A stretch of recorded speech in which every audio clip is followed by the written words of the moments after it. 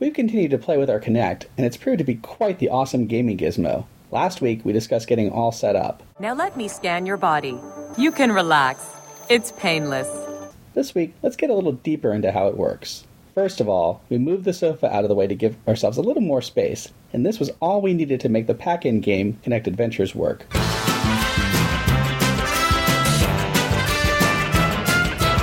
It's a shame that this game in particular isn't a little more forgiving, since many people will base their entire assessment of Kinect on it, and will likely return the whole Kinect if they can't get the game to register their movements.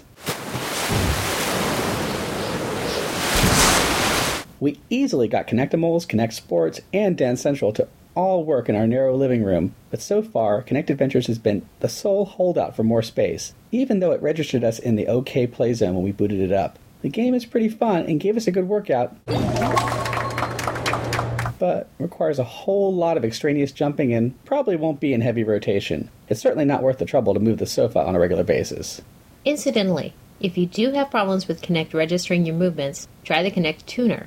There's a calibration card included with most Kinect games that has a little cartoon face on it. Give this a try to see if it improves how well the Kinect works in your space.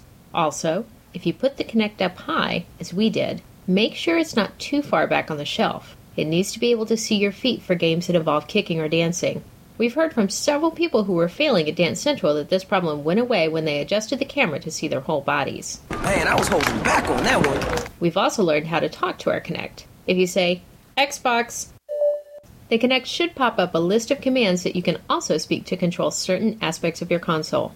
For instance, if you're watching a movie, you can say, Xbox, pause, when you leave the room, and Xbox, play, to resume when you come back. Alas, this doesn't work with Netflix Instant Play. At least not yet. So far, our favorite game remains Kinectimals. I've actually worked up quite a sweat playing ball with my Black Panther Midnight. I volleyed it more than 100 consecutive times with jumps to the left, the right, up and down. It's really a stealth workout program if you want to exercise while playing a fun and completely adorable game. Kinect Sports is a close second. Girl Got Game is using the boxing game for some extra cardio when she gets off the treadmill. A much-anticipated match, this. Expect great things. Powerful left hand goes all the way.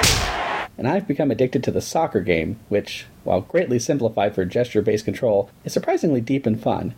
You basically react fast to block your opponent's kicks and steal the ball, and then try to kick it to your teammates. Perfect pass. And then pass the goalie. Down to negotiate the goalkeeper. Shoot!